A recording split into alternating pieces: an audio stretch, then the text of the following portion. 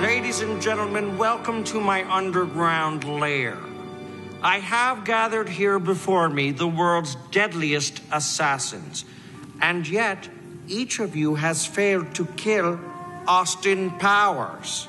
That makes me angry, and when Dr. Evil gets angry, Mr. Bigglesworth gets upset. And when Mr. Bigglesworth gets upset, people die!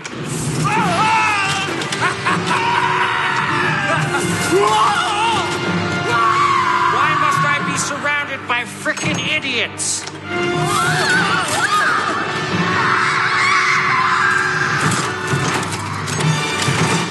Mustafa, Frau Farbissina, I spared your lives because I need you to help me rid the world of Britain's top secret agent, the only man who can stop me now. We must kill Austin Powers. It's been 30 years, but I'm back. Everything's gone perfectly to plan except for one small flaw. Due to a technical error by my henchman Mustafa, complications arose in the unfreezing process. My design was perfect. Look what you did to Mr. Bigglesworth! But Dr. Evil, we were unable to anticipate feline complications due to the reanimation process. Silence!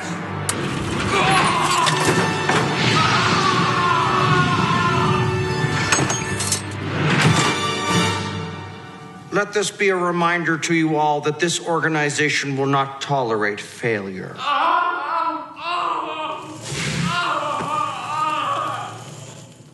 Gentlemen, let's get down to business. We've got a lot of work to do. Someone help me. I'm still alive, only I'm very badly burned. Some of you I know, some of you I'm meeting for the first time. Hello there. Anyone? Could someone call an ambulance? I'm in quite a lot of pain. Okay, you've all been gathered here to form my evil cabinet. Excuse me. Yes, he's down there. Is he dead? No, not dead. Yeah, burnt. Badly. Likely take care of it, possibly with a gun. Yes? Kill him. Right. If somebody can open the retrieval hatch down here, I can get out. See, I designed this device myself. Oh, hi. Good. I'm glad you found me. Listen, I'm very badly burned, so if you could just... You shot me. Okay, moving on. You shot me right in the arm. Why did...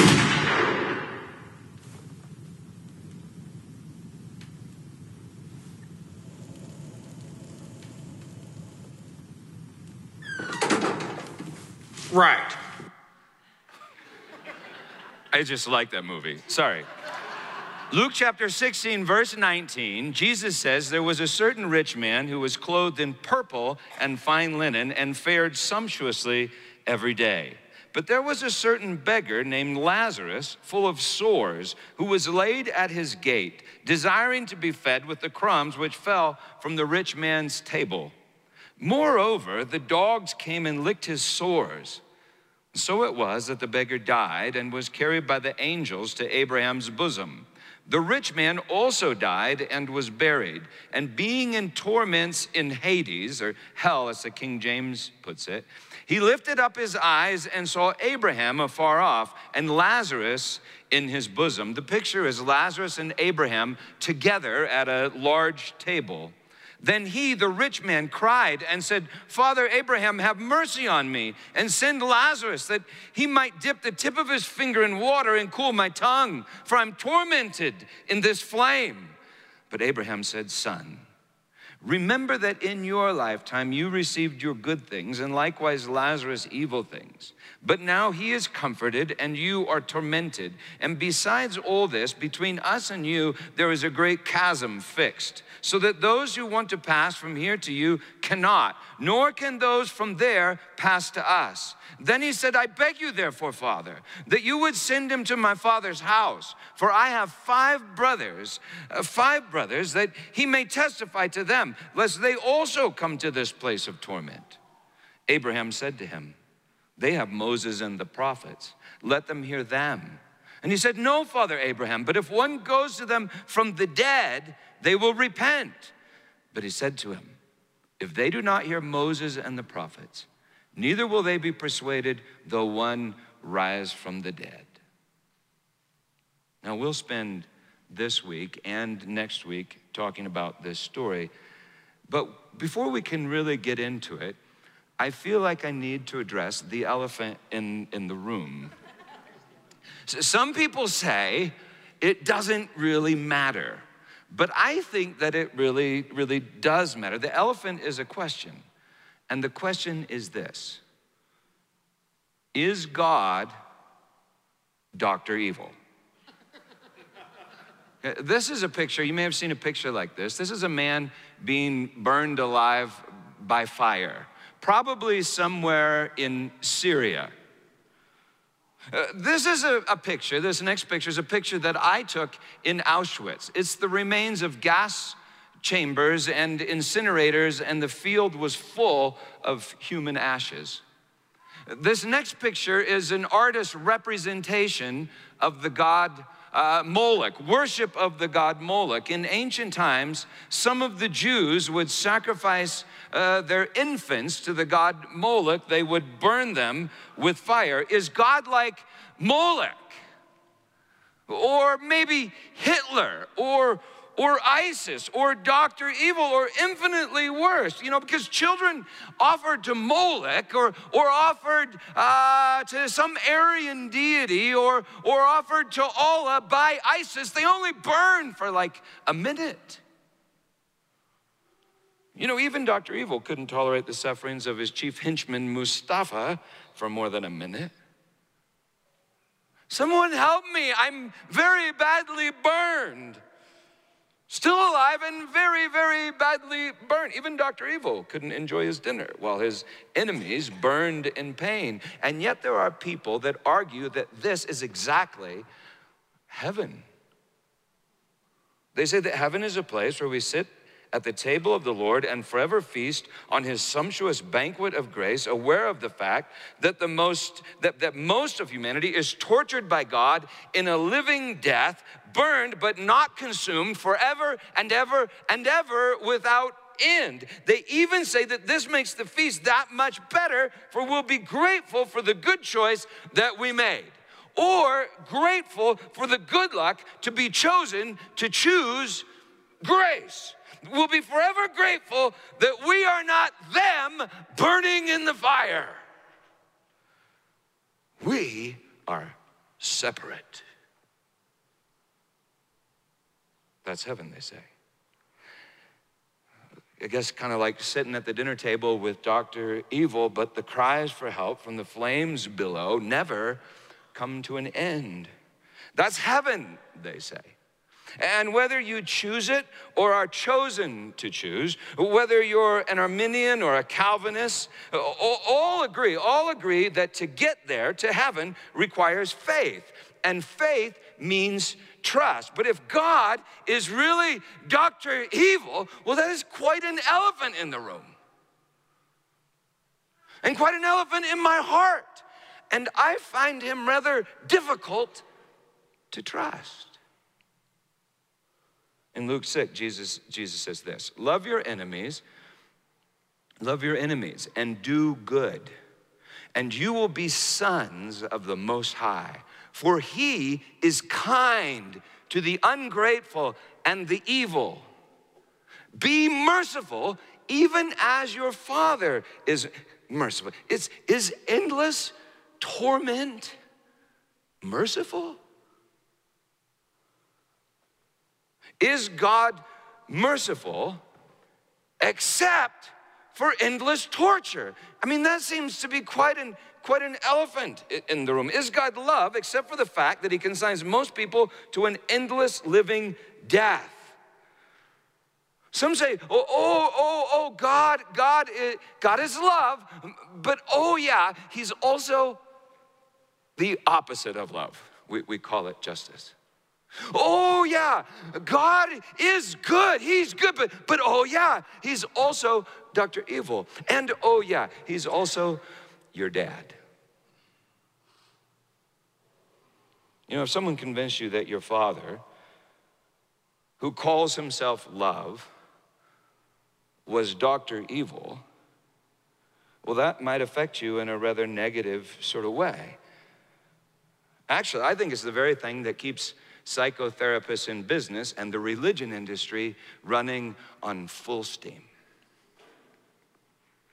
Remember when we froze your semen? You said if it didn't look like you were coming back, we should try to make you a son so that a part of you could live forever. Oh, sure. Well, after a couple of years, we got a little impatient. Dr. Evil, I want you to meet your son. My son? Yeah. Scott!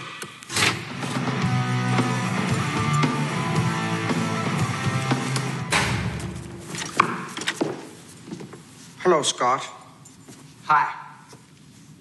I'm your father, Dr. Evil. Okay, give in to the beauty of your feelings and say the words. Come on. I love you, Dad. I love you too, son. That's a breakthrough. Okay, group, we have some newcomers here today with us. Say hello to Scott and his father, Mr. Avil? Evil, actually. Dr. Evil. Hello, Dr. Evil. Hello, Scott. Hello, everybody. So, Scott, why don't we start with you? What brings you here with us today? Well, I just really met my dad for the first time 5 days ago. I was partially frozen his whole life. That is beautiful that you can admit to that. So, what do you want to do, Scott? I don't know. I was thinking I like animals. Maybe I'd be a vet. An evil vet? No. Maybe like work in a petting zoo. An evil petting zoo? You always do that! I just think like he hates me. I really think he wants to kill me. Now, Scott, we don't want to kill each other in here. We might say that we do sometimes, but we really don't. Actually, the boy's quite astute. I really am trying to kill him, but so far unsuccessfully. He's quite wily like his old man. What?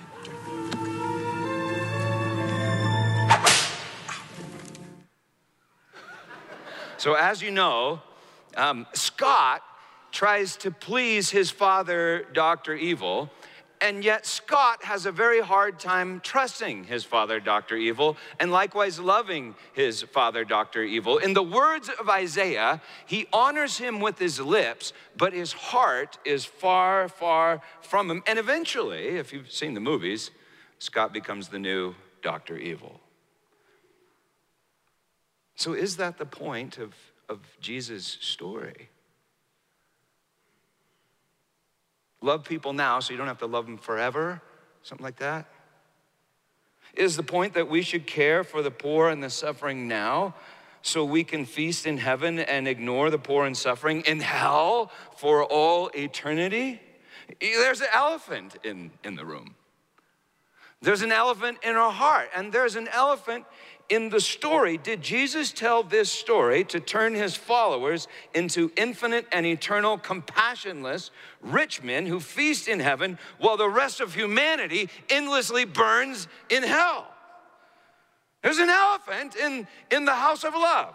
And maybe the elephant is a lie from the devil, and Jesus wants to kill it with the revelation of the truth. Or maybe the elephant is the truth in the story, begging us to take a second look at the lie. Whatever the case, in my experience, whenever you encounter a problem in Scripture, or a problem in life for that matter, the way out is never around. It's always through. It's not avoiding the elephant, but staring it down. Maybe even wrestling the elephant if need be. What I'm saying is the way is the truth. And the truth is the life. So let's just take a second look at our story. Let's take a close look at the text. Eternal conscious torment during dinner is not the only confusing thing about this story. There are other questions raised by this story, like why does Jesus name the beggar? This is the only story Jesus tells in which he names a character. And why did Jesus mention purple, fine linen, sores, crumbs, dogs, and the 5 brothers of the rich man who have the law and the prophets? And what's up with Hades and the chasm and the flame in the singular? It's just in the singular, the flame. What's this flame? And is heaven Abraham's bosom? I mean, when I think of Abraham's bosom, I think of something like that. I mean, hairy old man bosom, and I don't want to go there. I mean, maybe we could pick another bosom or something. I don't know. And oh yeah, this is a question too.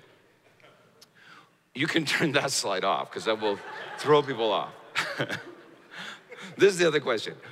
Where is God in this story? Seems to be an important question. Well, Jesus did not tell this story in a vacuum. He told it to Pharisees, which means the separate ones. He once told them, you are of your father, the devil. Now, that's, if there's a Dr. Evil, I would think that would be it. He said, you are of your father, the devil, and he is the father of what? People? Yeah, lies. He's the father of lies. The devil cannot create a real person, only a false person. And he uses us to create that false person by telling us a lie.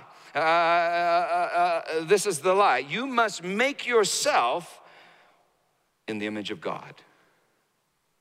You must justify yourself with the knowledge of good and evil, the law, in the power of your own flesh.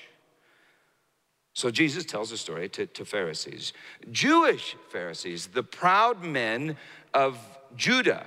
You know, Judah was the royal tribe. King David came from Judah. Jesus comes from Judah. Jesus is the Lion of the tribe of Judah. And he's our high priest, our king and our priest. Judah was what was left of the 12 tribes of Israel. So Judah had the royal purple, the fine linen of the priesthood, and the law and the prophets.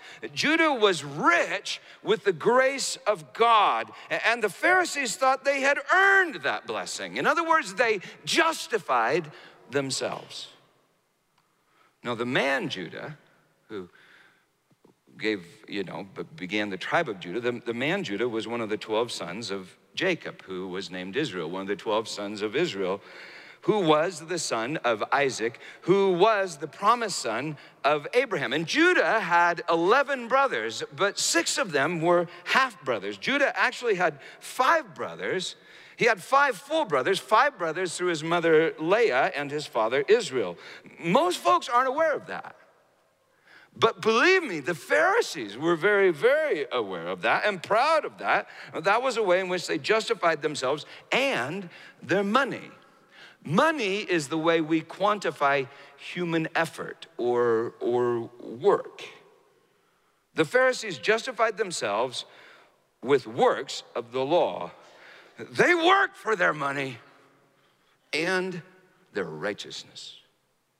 Luke 16:14, Jesus tells them and us a story. Let's take a closer look. Now, the Pharisees, who were lovers of money, also heard all these things, and they derided him. And he said to them, you are those who justify yourselves before men, but God knows your hearts. For what is highly esteemed among men is an abomination in the sight of God. He then says in verses 16 through 18, he points out 2 things that thoroughly implicate the Pharisees as men who break covenant and crucify the Messiah. And maybe we all crucify the Messiah. That is, we take the kingdom by violence. We crucify the king and get a kingdom. So, to the Pharisees, I'm just saying to the Pharisees, the spiritually wealthy, separate ones, Jesus says this: there was a certain rich man who was clothed in purple and fine linen and fared sumptuously every day. But there was a certain beggar named Lazarus, full of sores, who was laid at his gate, desiring to be fed with the crumbs which fell from the rich man's table. Moreover, the dogs came and licked his sores. Sores is an important touch, because if you had open sores, you could not enter the temple. You must be kept outside the temple. And the temple was like a great barbecue where inside God and the people of God feasted on roast lamb and bread and wine. Dogs is a reference to Gentiles. Well, this beggar appears to be a hated Gentile, full of sores, shut out, lying just outside the gate. Next verse. So it was that the beggar died and was carried by the angels, the messengers, to Abraham's bosom. The rich man also died and was buried. And being in torments in Hades, he lifted up his eyes and he saw Abraham afar off and Lazarus in his bosom. Torments is the Greek noun, from the Greek noun basano. It literally means touchstone or test stone. It refers to testing precious metals by scraping them on this stone. It's not something you do to something that's already condemned. It's something you do to something you expect or wonder if. It's something you expect to be very, very, very valuable.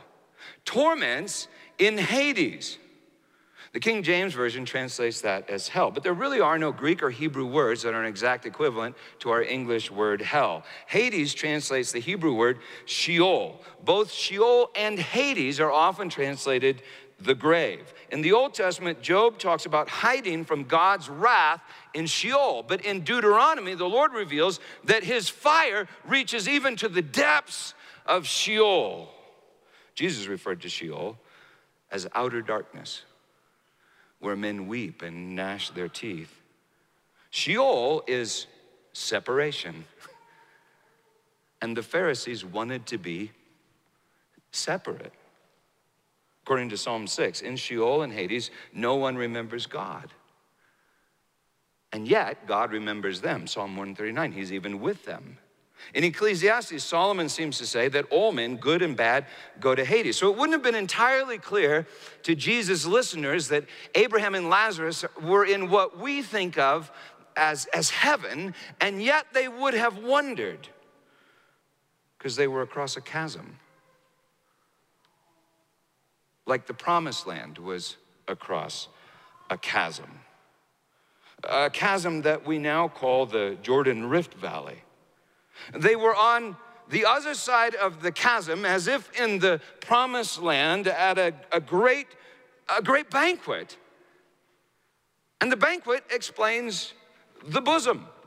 You may remember that at the Last Supper, John was said to rest upon Jesus' bosom. In that day, when they would have a banquet, they would recline at a low table and they'd lean on their left elbow like this with their feet out back, and the person to the right would do the same. And so it was said that their head was in your bosom. John chapter 1 says Jesus is from the bosom of the Father. The beggar excluded from the rich man's banquet is in Abraham's bosom. The beggar is bosom buddies with Father Abraham. And I think that really burned the rich man. Jesus had already said to the Jews, the men of Judah, listen closely to them, he said this. See if it sounds familiar. I tell you, men will come from east and west and recline at table with Abraham, Isaac, and Jacob in the kingdom of heaven, while the sons of the kingdom will be thrown into outer darkness. In that place, there will be weeping and gnashing of teeth. This place sounds exactly like that place. Verse 24, then he, the rich man, cries out. He cried and he said, Father Abraham, he calls him father, or maybe grandfather. Father Abraham, have mercy on me and send Lazarus that he may dip the tip of his finger in water and cool my tongue, for I'm tormented in this flame. That's just weird, because he isn't begging God for mercy. It's like he doesn't see God. He can't see God. He doesn't know God. He isn't begging God for mercy. He's begging Abraham. And he refers to Lazarus as if he's the family slave. Tell him to fetch me a drop of water to cool my tongue. Is his tongue on fire? The book of James says the tongue is a fire set on fire by Gehenna. Scripture says that Gehenna is set on fire by the breath of God. Maybe the rich man is really rethinking something that he said about Lazarus. Tell Lazarus to put water on my tongue, for I'm tormented.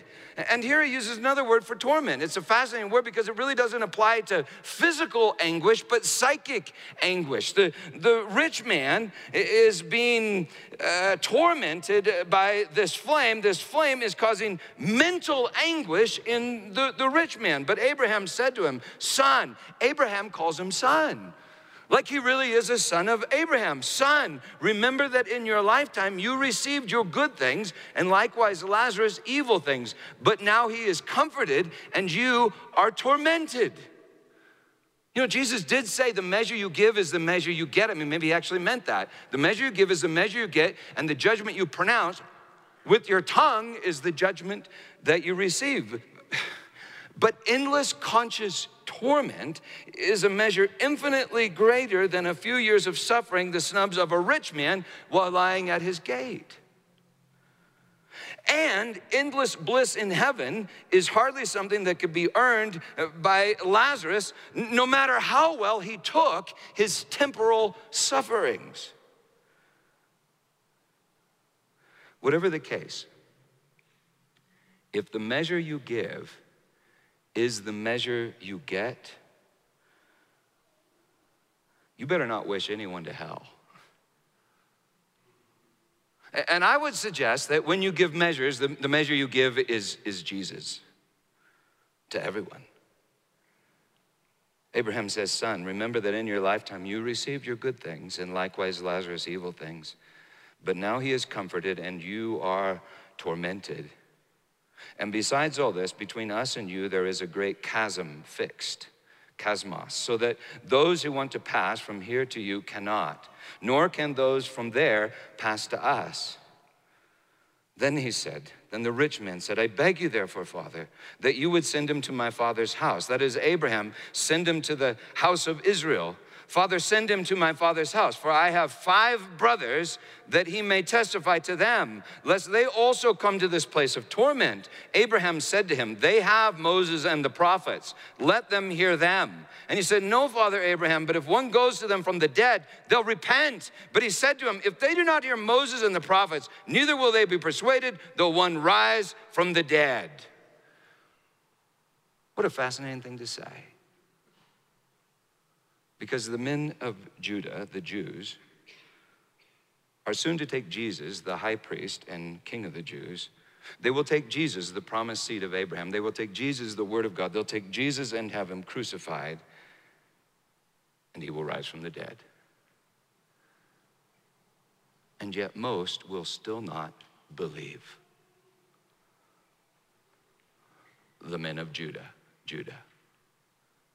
I mean, it must have been entirely obvious to the Pharisees, the rich man in Jesus' story is Judah. The purple, the linen, the law and the prophets, the son of Abraham who has 5 brothers, that's Judah. And Israel is his house. Judah is the Jews, and Jesus thinks they're rich. Paul in Romans 9 says they're rich. Abraham was rich. Genesis 12:2. He was blessed to be a blessing to all the nations of the earth. Scripture makes it clear that Abraham, Isaac, and Jacob, that is Israel, were chosen by grace, because no one deserves God's blessing. That's the point of election. We don't choose, but God chooses to bless through no merit of our own. So no one can boast in God's blessing. It's grace, absolute grace. Deuteronomy 9, God says to Moses and all Israel, I love this verse. Do not say in your heart, it's because of our righteousness, our justness. That's where the idea comes from. Don't say it's because of your righteousness. Don't justify yourselves. Don't say it's because of your righteousness. Know therefore, I'm quoting now. Know therefore that the Lord is not giving you this good land because of your righteousness, for you are a stubborn people. stiff-necked, obstinate. The Jews were blessed to be a blessing, but they hung on to the blessing. The blessing is not only the promised land, it's also the promised seed. To them was given the kingdom and the Christ, and they did not want to share. If you're rich and you don't share your riches with the poor, you will justify yourself and vilify the poor. You will convince yourself that you deserve what you have and the poor deserve what they don't have. You will convince yourself that you deserve heaven and they deserve hell. If you justify yourself, you separate yourself from other people with arrogance and pride. That's self-justification, self-righteousness. And if you justify the fact that you're in while others are out, don't be surprised to find the others in and yourself outside in Hades, being tormented by an unquenchable flame. Well, the rich man justified himself. In fact, it seems like he's still justifying himself in Hades. I mean, he's still ordering Lazarus around. Did you notice that? As if he's exalted and Lazarus is humbled. As if he's first and Lazarus is last. As if he's the master and Lazarus is the slave. He justifies himself. But Lazarus could not justify himself because he's poor.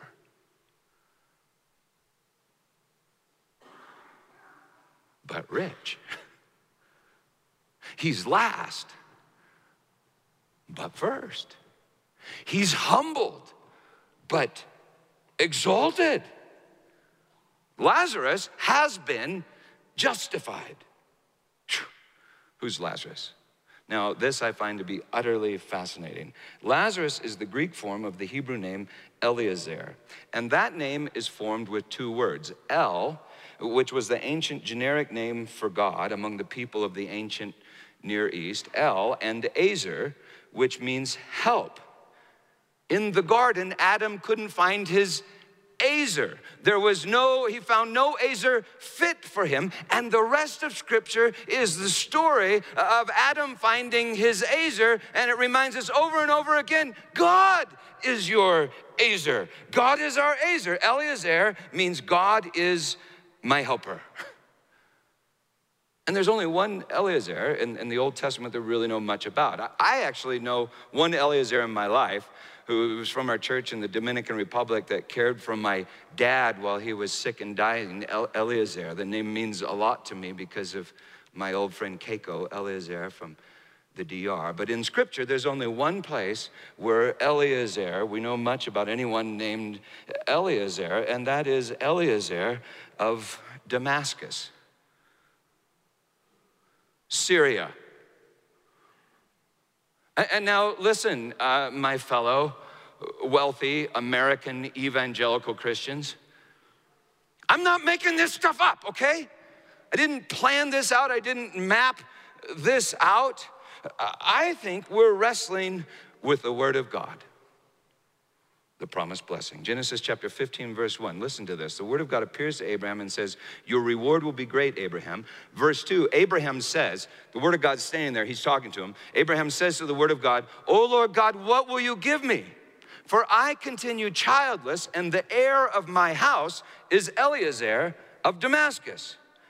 Eliezer was Abraham's Syrian servant, set to inherit all of Abraham's riches if Abraham had no heir. But Abraham's heir was the promised blessing, the seed, through which God would bless all the nations of the earth, including Syria. It seems that this Eliezer had faith in that promised blessing. So 30-some years later, after Isaac is born to Sarah in Genesis 24:2, Abraham makes his faithful servant, who, quote, was in charge over all he owned, he has him place his hand under his thigh and swear an oath. Now, that's probably a nice way to say, grab the sign of the covenant, Eliezer.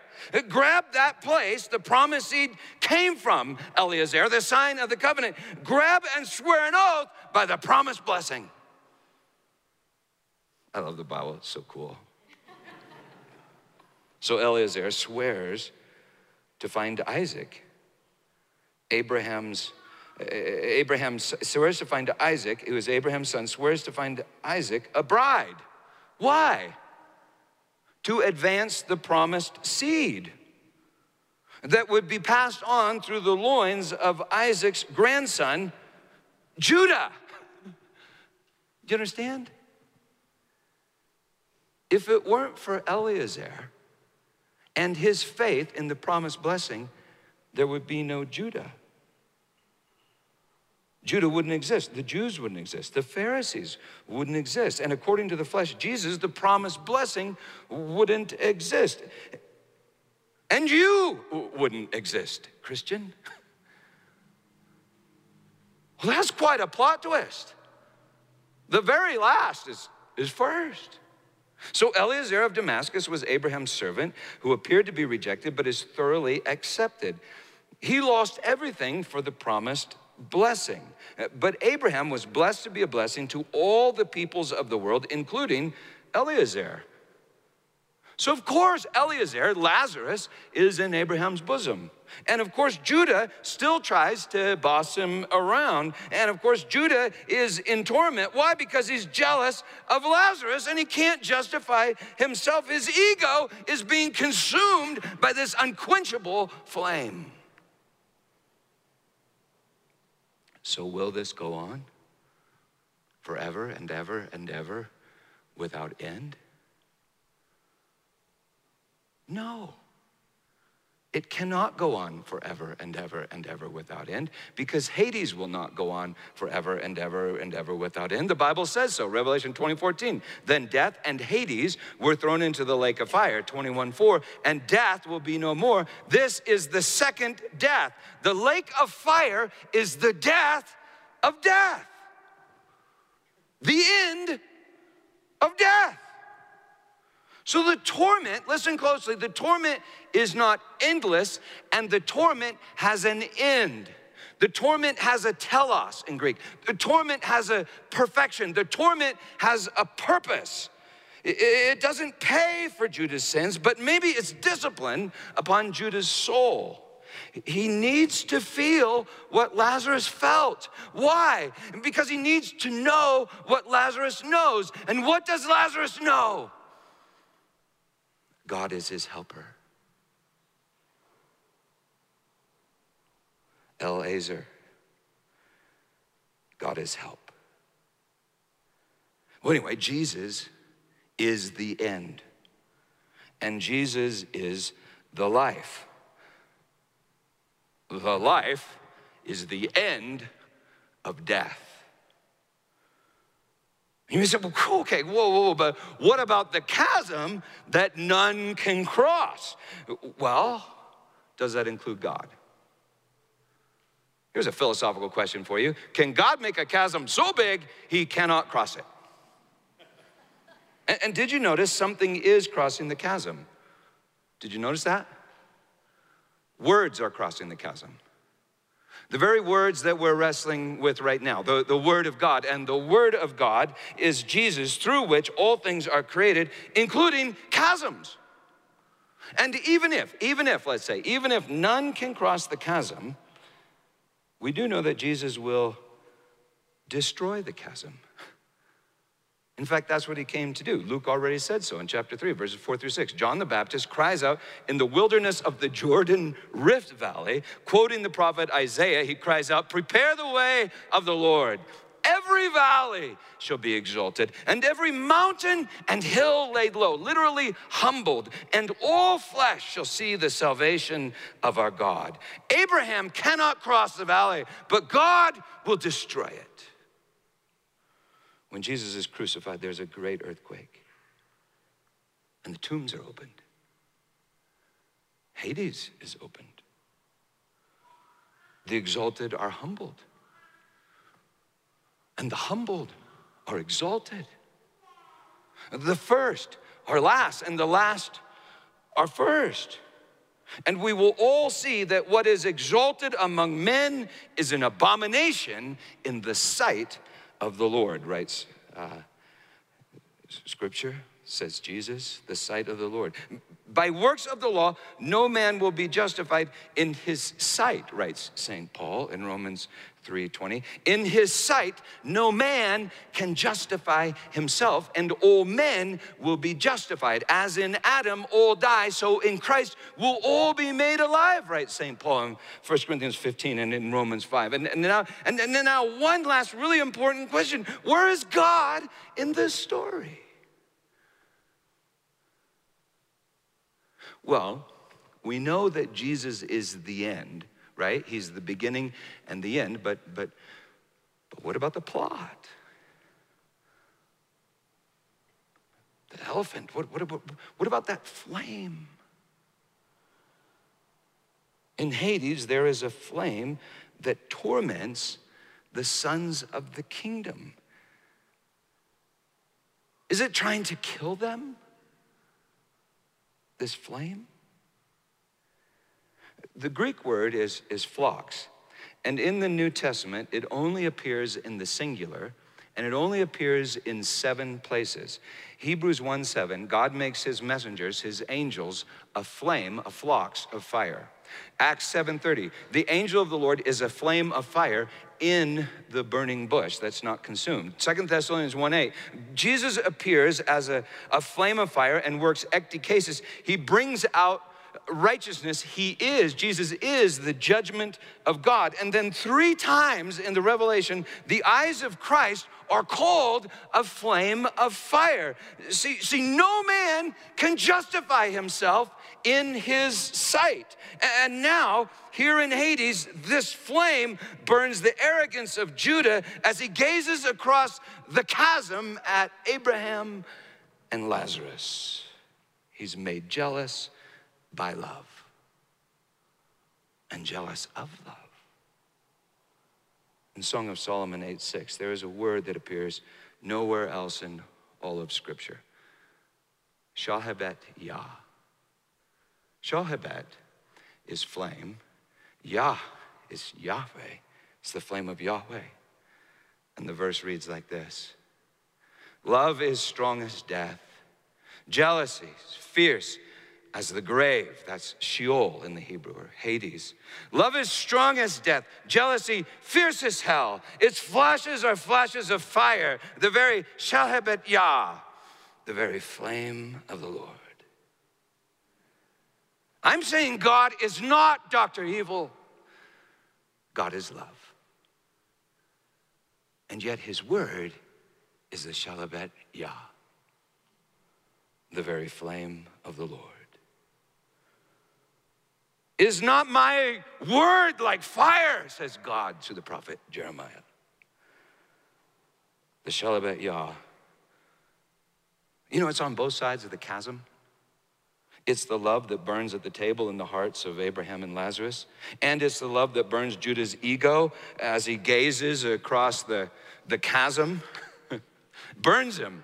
You know, one of my very favorite stories is one told by Billy Graham. Actually, I heard it told, it's not told by Billy Graham because Tony Campolo said he heard it from Billy Graham, and Billy Graham told him that he couldn't really say it in very many places because so many American evangelical Christians were offended by the story. You know, actually, you can go home and check this out. The internet is just full of videos saying that Billy Graham has renounced Jesus because to Robert Schuller one time, he said that he believed that there were people that knew Jesus even though they didn't know his name, but that there was this wideness in God's mercy. And you see, Pharisees hate the wideness in God's mercy. Well, anyway, Billy Graham shared with Tony Campolo that years ago on an evangelism trip in China, he was on his way up this mountain to preach the gospel when he saw this monk kneeling in meditation on the side of the path. And he felt led to go over to the monk and share with him the story of Jesus, the gospel of Jesus. And so he took his Bible with his interpreter. He went over to the monk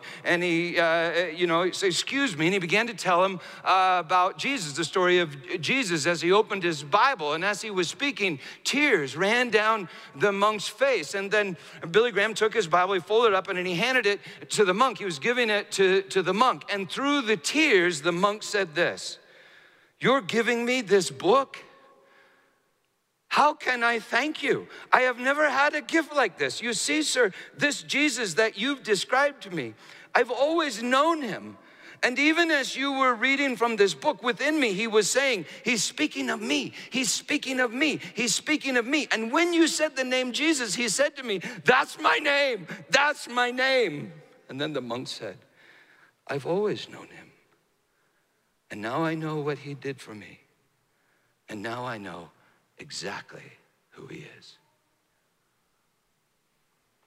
That pagan monk and Jesus were bosom buddies.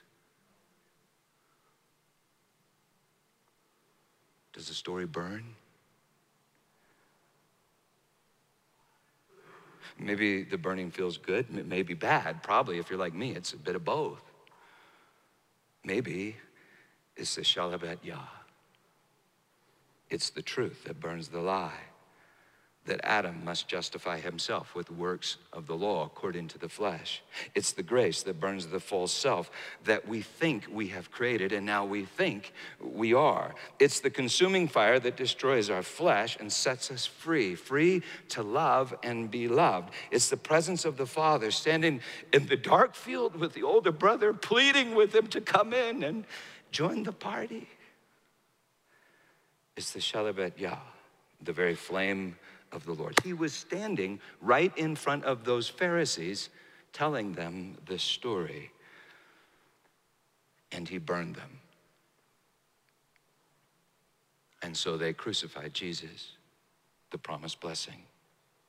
But on the cross, he cried out, "Father, forgive them." And then he descended into Hades to preach to the spirits in prisons and set the captives free, in the words of Paul and St. Peter. On Pentecost, his spirit fell as tongues of fire on his followers as they praised Yahweh in the language of all the nations and blessed all the nations. Soon after that, the very worst of all sinners, the very worst of Pharisees, was on his way to Damascus, Syria, to hunt Christians. And the Shalhebetyah, Jesus, in blinding light, appeared to him, basically killed him, and set him free. Paul said, "It's no longer I who live, but Christ who lives in me." And then in Romans 11, he basically explains the story of the rich man and Lazarus. So go home and read it tonight, Romans 11. He asks, has God rejected his people, the Jews? Has God rejected his people? And he answers, by no means, verse 1. He goes on to say, salvation has come to the Gentiles. Why? To make Israel jealous, verse 2. And in this way, all Israel, which is all Jews and all Judah, will be saved, verse 26. In other words, Lazarus is in Abraham's bosom, so the rich man may be saved. To be saved is to receive love and to give love. Love is life. God is love, and Jesus is the life, the Shalhebetyah. And then Paul, he finishes his long discourse on all of this in chapter 11, verse 32, writing this. God has consigned all to disobedience, that he may have mercy on all. All will be humbled, and all will be exalted. And then no one will justify themselves, and all can join the party. Your Father in heaven is not Dr. Evil, but his word is the Shalhebetyah. And he is helping you die to your old man, your false self, the lies that you hear and you believe. He's helping you die to your old man in order to reveal your new man, created in Christ Jesus for good works, which God prepared before him, wrote Paul. And Paul wrote this, if we are joined with him in a death like his, oh, we will surely be joined with him in a resurrection like his. And so the Shalhebetyah took the bread and he broke it, saying, this is my body, given to you. Take and eat and do it in remembrance of me. And in the same way, he took the cup and he said, this cup is the covenant in my blood, poured out for the forgiveness of sins. Drink of it, all of you, and do it in remembrance of me. This is the table, the banqueting table of the Lord. And I believe this is the Shalhebetyah. If you run from it, it will follow you into the darkness and it will burn you. Surrender to it and you will be made in the image of God. Your Father is not Dr. Evil. Your Father is love. And when you come to know that, when you come to know him because he is love, you will love the Lord your God with all your heart, with all your mind, with all your soul, and all your strength. And you will love your neighbor as yourself. Bosom buddies.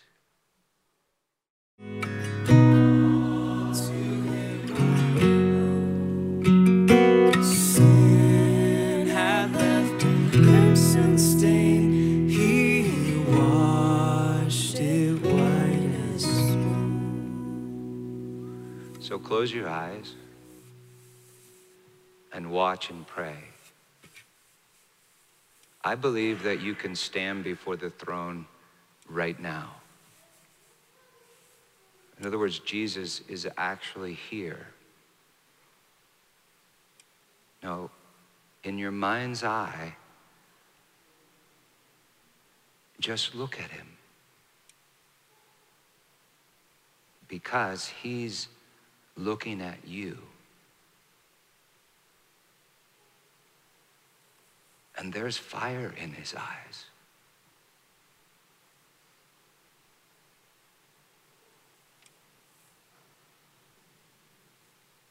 Does it burn? If the burning is bad, I think it's because you're trying to justify yourself. Maybe there's someone that you refuse to forgive and you're trying to justify that. Maybe you're afraid and you're trying to justify that. Maybe you're addicted to something and you're trying to justify that. You don't have to understand it. And you actually can't fix it. All you can do by God's grace is confess it. Just give it to Jesus, because you see, the fire in his eye is love for you. And at the same time, it's wrath over the lies that you have believed that keep you in bondage to evil. And so he wants you to confess it, for he takes it to the valley of Gehenna where he consumes it in absolute love. So you can come inside the city and join the party that never ends. Because it's full of the end. It's full of Jesus.